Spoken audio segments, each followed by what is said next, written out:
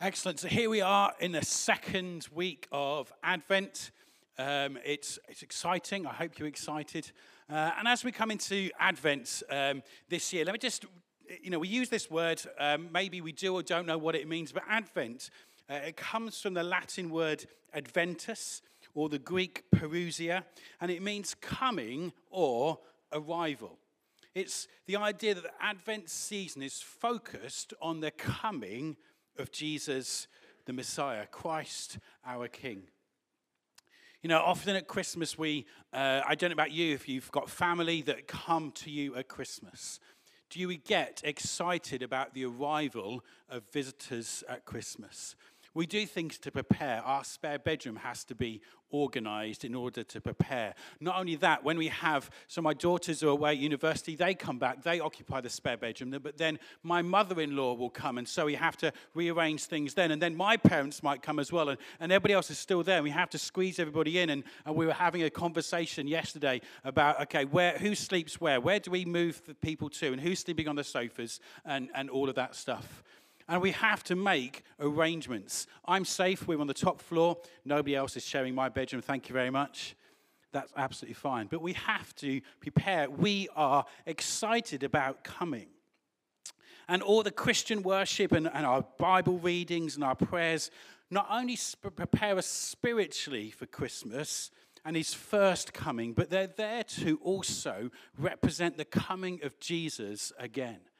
Not as a baby, but as King of Kings, Lord of Lords, coming to reign and his second coming. And so Advent is a time when we look back on his first coming, but Advent is a time when we look forward to the coming kingdom as well. And through all of this, the invitation to us is not just looking to Jesus and his coming, but the invitation is there for us to come and experience the joy and expectation and complexity surrounding the coming of the Messiah. You see, the King of Kings came as a baby. The one in whom all things were created, the one in whom all things are held, came as a baby in human form. Now, if that doesn't baffle our finite minds, I don't know what will. But there's complexity around Advent and us understanding the vastness of what God did in order to come down and to meet with us. That we ponder the mystery. It's a time for us to rejoice, it's a time for us to give, it's a time for us to celebrate, but it's also a time, an invitation for us to come and reflect. And in the midst of all the Advent clutter, the noise, the anxiety, of all the cultural stuff that's going on around us, an invitation for us to shift and prepare our souls, our hearts, our spirits for celebrating the coming of Christ, Emmanuel, God with us. And so it's great that we can get involved in all the busyness. It's great that we can do all the celebration. It's fantastic that we, and as you look through how God interacted with the Israelites, God loves celebrations. God is not against us celebrating and having parties. But within the midst of that, let's be careful that we ensure that we understand the invitation to come to meet Jesus. So let's look this morning at some words, the story, familiar story from Luke chapter 2. We're going to read right from the beginning down to, I think it's about verse 20 this morning. Familiar words, but again, let's incline our ear to hear what God is saying. Don't let the words just wash over you because they're familiar, but allow the words to speak to you. Incline your ear to hear what God is saying. It says this, Luke chapter 2, verse 1. At that time, the Roman Emperor Augustus decreed that a census should be taken throughout the Roman Empire. This was the first census taken when Quirinius was governor of Syria. All returned to their own ancestral towns to register for this census. And because Joseph was a descendant of King David, he had to go to Bethlehem in Judea, David's ancient home. He traveled there from the village of Nazareth in Galilee. He took with him Mary, to whom he was engaged, who was now expecting a child. And while they were there, the time came for her baby to be born. She gave birth to her firstborn son. She wrapped him snugly in strips of cloth and laid him in a manger because there was no lodging available for them. That night there were shepherds staying in the fields nearby, guarding their flocks of sheep.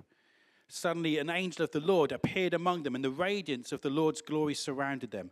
They were terrified, but the angel reassured them. "Don't be afraid," he said. "I bring you good news that will bring great joy to all people.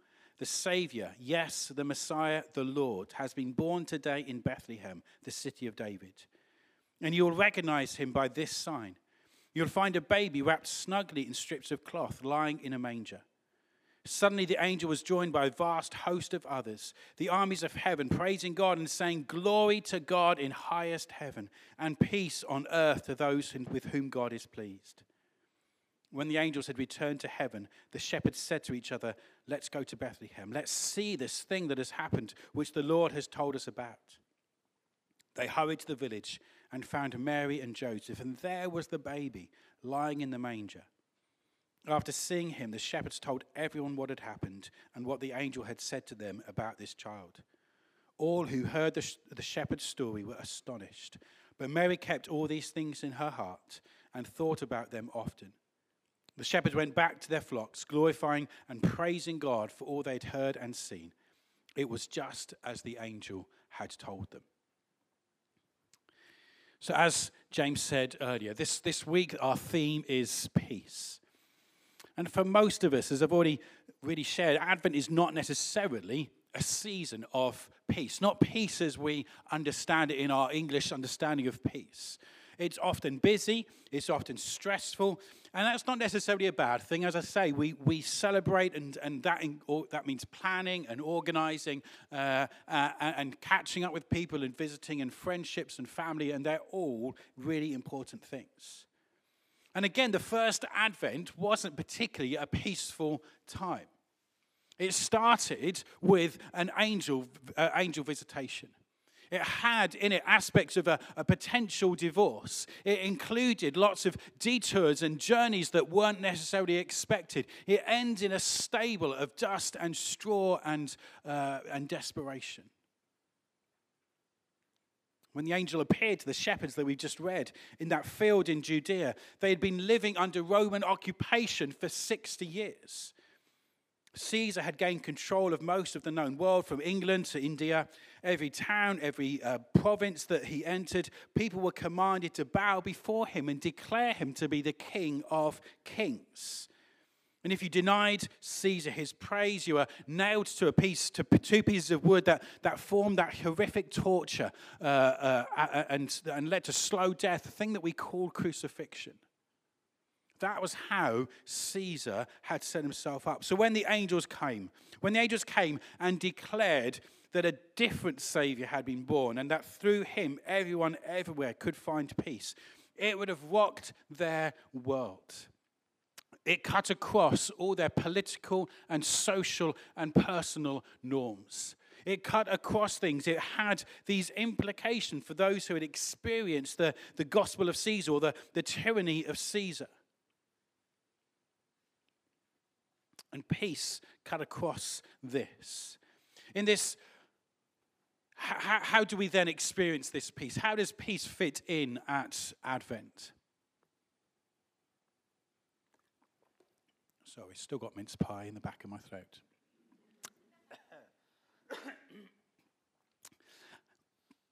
You know, in this modern culture, there's one thing that we all succeed at, and that is being busy. We're not necessarily always productively busy, but we often find ourselves busy. How many times when you've been asked this week, how your week has been, you've replied something like, "Well, it's been a bit crazy. It's been a bit busy." It's the same with the phrase, "I'm just a bit tired." Everyone always seems to be just a bit tired. One of the favorite phrases in the school that I work in is, "It's nearly Friday. We just need a bit of rest." But we are so good at filling ourselves up with stuff, and we are so busy. And at this time of year, obviously, there's no expectation. That's no exception, sorry. And on a broader level, we know that the world has its dark realities. We know the existence of war, of famine, of poverty. We see hopelessness. We see helplessness. We've heard people say perhaps they just can't watch the news anymore, that compassion fatigue is something that's real and is present. We're tired. And into that is perfectly natural to yearn for the chaos of life to cease and to give way to rest, for peace to come. But that's, I believe, not really the peace that comes at Christmas. It's part of it, but it's not all of it. If we just think that we're just going to, that actually when it says glory to God in the highest and peace, that we just be able to put our feet up with a nice cup of coffee, something a bit stronger if that's what works for you, and we can just rest. But that's not truly biblical peace. You see, the way I read my Bible, I see that peace is hard working. If peace were a person, I think that maybe our modern concept of them would be a smiling, a praying person, perhaps a monk, and they just go around serenely and nothing really impacts them, and they can just walk through this world and everything is lovely. They're untouched by the worries of the world. But I believe that biblical peace, if they were a person, they would be incredibly hard working. They would constantly be trying to bring people together, to talk to us, to talk that we can see past our stubborn pride and our stubbornness just to hold on to our own way of thinking. And instead, that peace would be working hard to bring us together. That peace would not be about escaping the worries of this world. Instead, peace would be diving right into them. Because the peace of the Bible, this word shalom, and I'll talk about this a bit more, James mentioned it earlier, while the peace of the Bible, while it can be a state of calm, it's something much bigger than that. It's about passionate peace, passionate goodness. If you're to look back at in Genesis 1 and the way that the creation is described there. And our common translations describe it once God has finished speaking and creating the world. He says that it is very good. And it doesn't use the word shalom in that context, but we can see that what God is talking about, what he's saying is that it was very good. It is fervently, abundantly good. It is passionately good. That God is pleased with what he has created. And this word shalom that James used earlier, it's a vivid picture of peace. And as we look back, we can see at the end of the story of creation that what God had created was shalom, was peace, was wholeness, was perfection. This word shalom occurs over 250 times in the Old Testament. And I know in English we tend to think of peace as just something that might mean a lack of war or a lack of conflict. And while the biblical concept of shalom certainly encompasses this part of peace, it's not the whole part of it. It's wholeness, it's well-being. Shalom is the ideal for our individual lives and for that of God's creation at large to return to God's original creation before it was marred by humanity's sin. Throughout the Old Testament, God unfolds this plan for re-establishing his shalom here on earth. Through the line of Abraham, God tells his people that they will bless all of humanity. He made a covenant of peace with them and promised to restore all things by sending a Savior. This promised Messiah would be called Wonderful Counselor, Mighty God, Everlasting Father, Prince of Peace. Of the greatness of his government and peace, there will be no end. In Micah chapter 5, we read that he himself, the Messiah, would be our peace. So when the angels come to those shepherds on that starry night outside Bethlehem, the snow probably wasn't falling, but that's another story. when the angels come and they sing their song to the shepherds, glory to God in the highest, and on earth peace. They weren't just singing for us to have a nice, comfortable life. They weren't just singing for us to be able to put our feet up and let everybody else do the work. They were singing of the power of God at work to bring about transformation and uprooting of all that the world knows, to bring his perfect kingdom to people once again. This is the peace of God at work. A return to the perfection of the Garden of Eden and God's initial creation. Perfect harmony between God and man, and that all is well. That is the peace that comes to earth at Advent. So how does it fit for us this season? How is it going to work for us this Advent season? I want to give two hangers to hang this on this morning. 2 R's for us to hang God's peace on this morning. Reconciliation and respite. Reconciliation and respite. The peace that is spoken as a gift at the birth of Jesus Christ brings reconciliation and respite. Let's look and see what we can pull out from this of God's reconciliation. Verse 14, as I've already said, glory to God in the highest, and on earth peace among those with whom he is pleased. You know, the old King James The old King James translation says that this verse 14b, and this is often certainly how I grew up with it, but it's on earth peace, goodwill towards men. And it describes that, on earth there will be peace.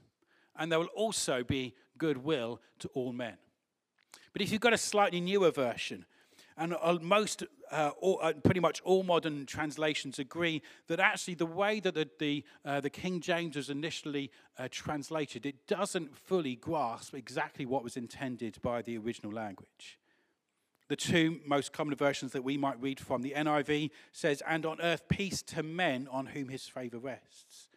And the version that I read from, the New Living Translation, says, "And on earth, and peace on earth to those with whom God is pleased."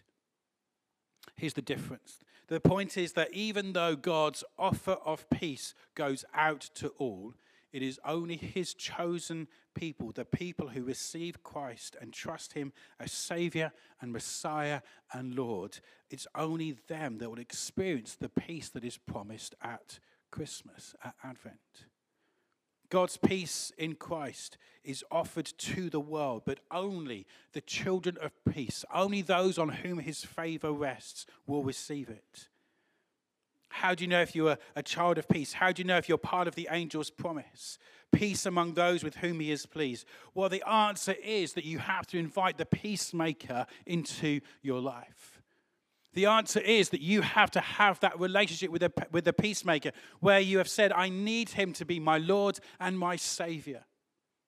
That is the implication of this reconciliation, peace with God.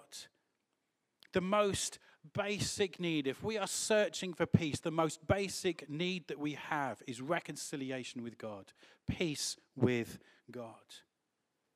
It's foundational for all our pursuits of peace. If we don't go here first, all other experiences of peace that we have will just be temporary. You see, when we talked about that Garden of Eden, that perfect peace, we know that shortly after that, Adam and Eve, they rebelled against what God asked them to do.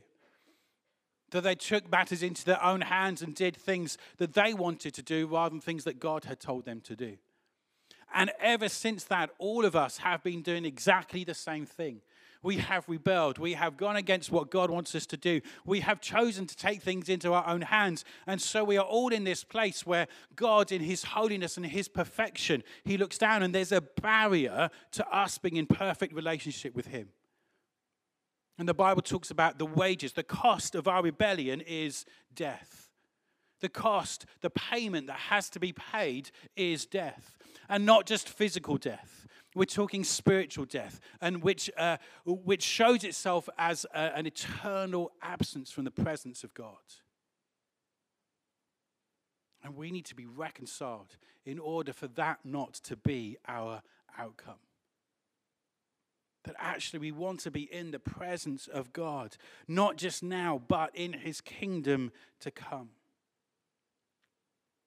We have to believe. This key passage here, Romans chapter 5, verse 1, says this: therefore, since we have been justified by faith, that's the pivotal act of believing, having faith in Jesus Christ.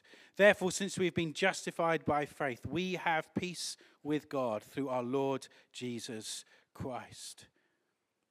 Justified means that God declares you to be just, to be right, to be acceptable in his sight by giving to you, ascribing to you the righteousness of Jesus. When we look from the cradle to the cross and then the empty grave, that is recognizing that Jesus came to work for peace, to work for reconciliation in our lives. It's recognizing that Jesus was doing something, that peace was active. Peace was working in order to bring us to a place where we could be right with God. It's an act of faith, an act of believing. We don't get to that place. We don't get to reconcile with God by our works, by our tradition, by baptism, by church membership, by being pious, by our parentage. It is only about our decision to believe in Jesus Christ as our Lord and Savior. If you're struggling this morning and thinking, I don't know how to find peace. I'm struggling because life just seems to be something going on at the moment and I just cannot find peace. And I want to ask you this question: are you at peace with God? Because you can search for peace in so many other places, but unless we have peace with God, any foundation, any search for peace is going to be ultimately futile. First of all, we need to be right with God. When we believe in Jesus as the Savior and the Lord, he is the supreme treasure of our lives. We are united to him. We are justified, made right by faith, and the result is peace with God. God's anger at us because of our sin is put away. Our rebellion against him is overcome. He adopts us into his family, and from now on, all his dealings with us are for our good. He will never be against us. He is our Father. He is our friend. We have been reconciled with him. Peace at work. Reconciliation, to bring us into right relationship with Father God. Glory to God in the highest, because peace is at work. Peace has come to work on our behalf. We have peace when we welcome the peacekeeper and become those who God looks down on and is pleased with. Reconciliation. What about respite? As Christians, we know that we have peace with God. We have been reconciled, but Christmas is still busy. There's still so much to do. The decorating needs to be done. We need to prepare for the arrival of guests. We may be expected to attend the company Christmas party. And we know that our children then have parties to go to, maybe parties at the church, maybe parties at school. We've got plays to organize. Maybe you need to make costumes for your children. Shopping and baking still needs to be done. We wonder every year how we're going to fit it all in.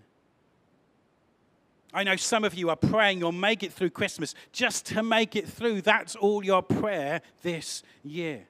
Not anticipating anything good will come from gathering with extended family and friends. It's become a cliche that right next to the article on what primary school children are excited about for Christmas is the article on the rise of depression through this following month. You know the sadness is real. While you have to prevent your non-verbal 10-year-old from hurting themselves again, or explain yet again the complicated life of your 5-year-old who yet received a diagnosis.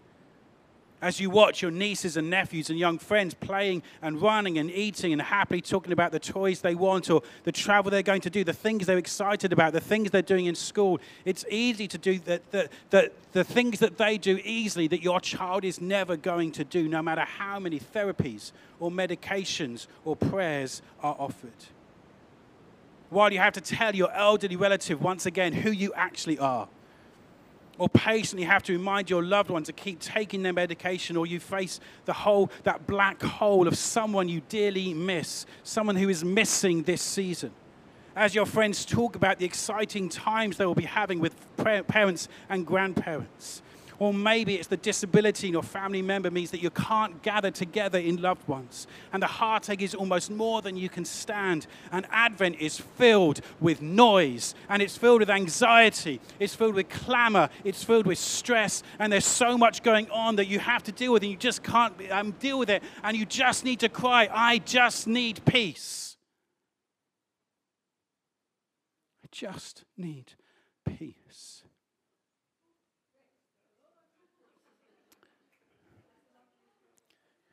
I need respite. I need peace. And for some of us, that is a very real thing. That white noise that are played in the background, that's going on. And it's not just Christmas. It's all year round for some of us. It's the busyness. It's the stress, the anxiety. And it's some things that sometimes we can deal with and sometimes that we have control on and sometimes they don't. They're just things that are coming at us the whole time. And your prayer, God, I need your peace. I need some respite. God is at work to bring his peace. We might call it inner peace, but so many connotations with Eastern religions with that. But I want to call it internal peace. Something that impacts us on the inside, not just about the surroundings and all the busyness and all that chaos. We still need to find something that's internally peaceful. And that God brings us peace. There's an amazing verse in Isaiah. In a song that the people of Judah will sing as they welcome the Messiah into his new kingdom. Isaiah 26 verse 3, it says this: You, the Messiah, will keep in perfect peace all who trust in you, all whose thoughts are fixed on you. Maybe just personalize that verse with your own name in it. God will give me, God will keep me in perfect peace as my mind focuses on him and trusts him. It's a wonderful promise, perfect peace. God promises that we can have perfect peace and even be kept in a place of perfect peace. It's this word shalom again in Hebrew, but this term that we've translated as perfect peace, it's shalom, shalom. Hebrew is an amazing language where when they really want to emphasize something, they'll use the same word twice. Shalom, shalom. Not just peace, but perfect peace. Not just the absence of war, but actually wholeness and perfection. That you are fulfilled in this place of perfect peace. And it's not just about finding it, it's about being kept in this place of perfect peace. This peace promised in the song to the angels is fighting for you to find this perfect peace. There's perfect peace that we will be kept in. How do we find this peace? It says those words here: we find perfect peace when our thoughts are fixed on Jesus. This is the place of perfect peace and the source of perfect peace. If you need some respite this season, if you just need some peace this season, then first of all, absolutely, then let's work on our reconciliation with God. But then let's turn from the things of the world to the peacemaker. the one who brings perfect peace. When we keep our minds fixed, settled upon, established upon Jesus himself, then we can be kept in this perfect peace. It's about fixing our minds. To be kept in perfect peace is a matter for our thoughts. This isn't so much about our spirit or our soul or our heart or emotions. It's a matter of the mind. We are to love the Lord our God with all our mind. We are transformed by the renewing of our minds. We can have the mind of Christ. We are not to set our mind on earthly things, but are to set our mind on things above. The Christian life is not an unthinking life of just doing or experiencing or feeling. It's also about thinking. And where we set our mind is essential on our walking with God. It doesn't mean that all our circumstances change, but it does change what we think about our circumstances.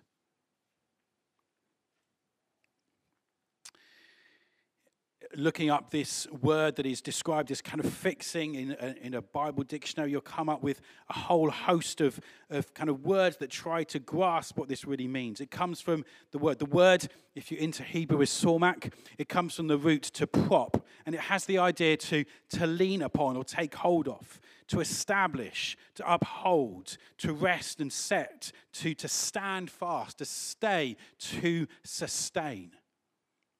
It has these concepts. We fix our eyes, and we can understand it is the same word in other places in the Bible that is translated as sustained, or it's used when the priests put their hands on the head of a sacrificial animal, or of the laying on of hands, of being upheld, to stand fast upon, of being established, of leaning upon.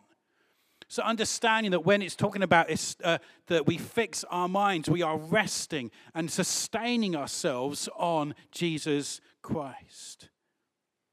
It's fair to ask us as disciples of Jesus Christ, what sustains your mind? What do you lay your mind upon? What upholds your mind? What does your thinking stand fast upon? What is your mind established upon? What does your mind lean upon? To have this perfect peace, your mind cannot occasionally come to and lean upon the Lord. It has to be stayed upon him. If you're searching for peace and your connection with God is just perhaps on a Sunday morning, I'll come and I'll turn up and see how that is. But through the rest of the week, you're relying on yourself or others, you're not going to find perfect peace. When we look at our circumstances, and maybe we're looking at relationships that we're struggling with. Maybe we're looking at situations in our finances that we're struggling with. Maybe we're looking at family. And as I was going through that list, obviously there was, people whether we are struggling with because of their age or because of our relationship with them. Maybe it's family situations where there are disabilities and other things that actually just cause us to cry out, God, I don't know when this is ever going to end. Those situations, I'm not promising that those situations are going to change. But I am saying this to you, as we turn our eyes from this situation up to heaven, and when we turn and say, God, I want my mind to be fixed on you and all your promises. Come and change my heart and bring me your peace. Change my perspective and bring me your peace.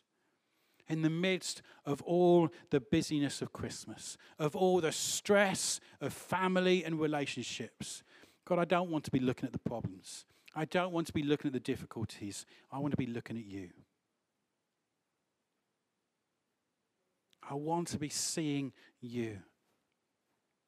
The invitation of Advent to come and find the peace of God. Satan loves to get in our minds and set our minds on anything except him.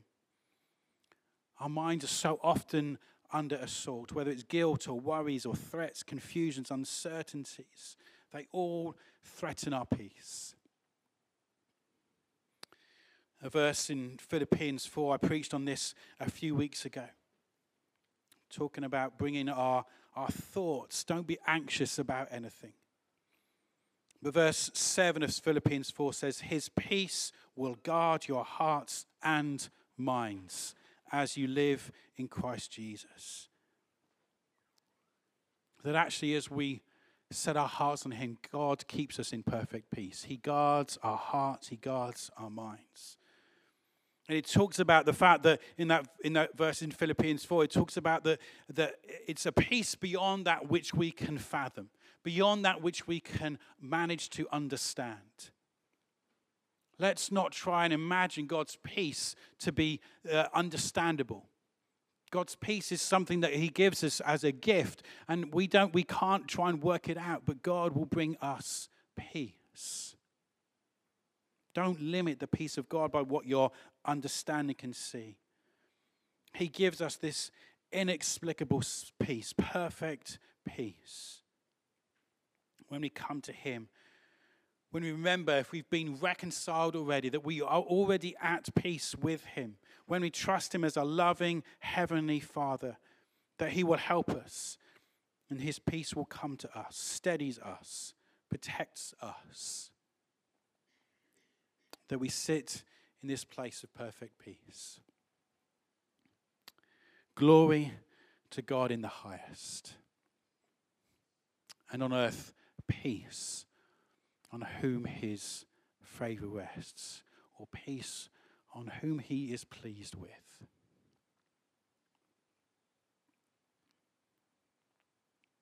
Maybe some this morning need to take hold of that promise of reconciliation. Of recognizing you're not right with God. Something needs to change. That you're searching for peace, and this morning you just have that sense in your spirit. I believe it will be the Holy Spirit just prompting in you that just says, you need to be right with me. You need to be reconciled. I'm working for your peace. Maybe others of you this morning, as we were playing that sound and then that sound stopped, and you know for you that actually right now it's that stopping of the noise. And you need respite. And what we take from this morning is, God, help me to turn my eyes on you. Help me to fix my mind on you.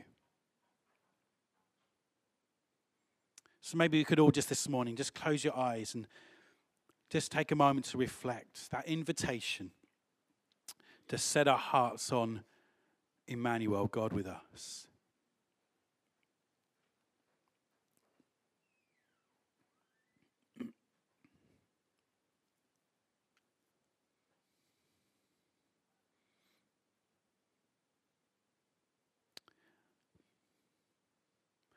I'm not going to pray publicly for reconciliation, but if you know this morning that you need to be right with God,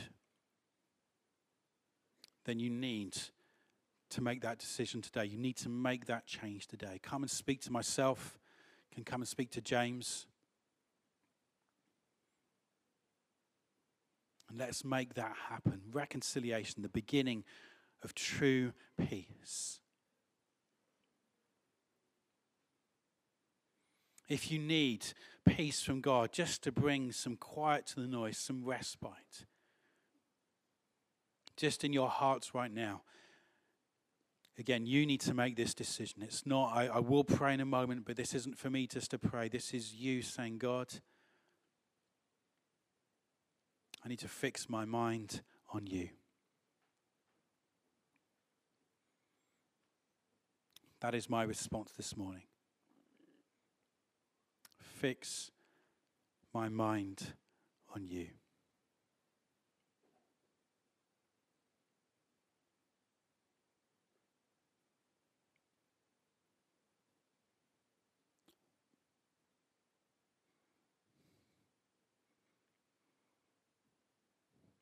Father God, I thank you that through your word,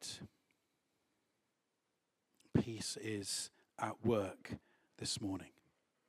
Father God, I thank you there were those here who know they need to be reconciled to you, made right with you. And that, Father God, you'll convict them of making that decision, that change, that movement this morning, that they can be right with you. And for others who just need some respite, Father God, they need peace because of everything that's going around, going on and everything they're juggling. Father God, I pray that you'll bring your perfect peace to them. As they have made that commitment to fix their eyes on you, Father God, I pray again, thank you that your Spirit, the Comforter, is working for us, with us. That you'll prompt them to know where changes need to happen in thought processes, in habits, in actions. That you'll bring them to a place of perfect peace and keep them in that place of perfect peace. In Jesus' name we pray. Amen.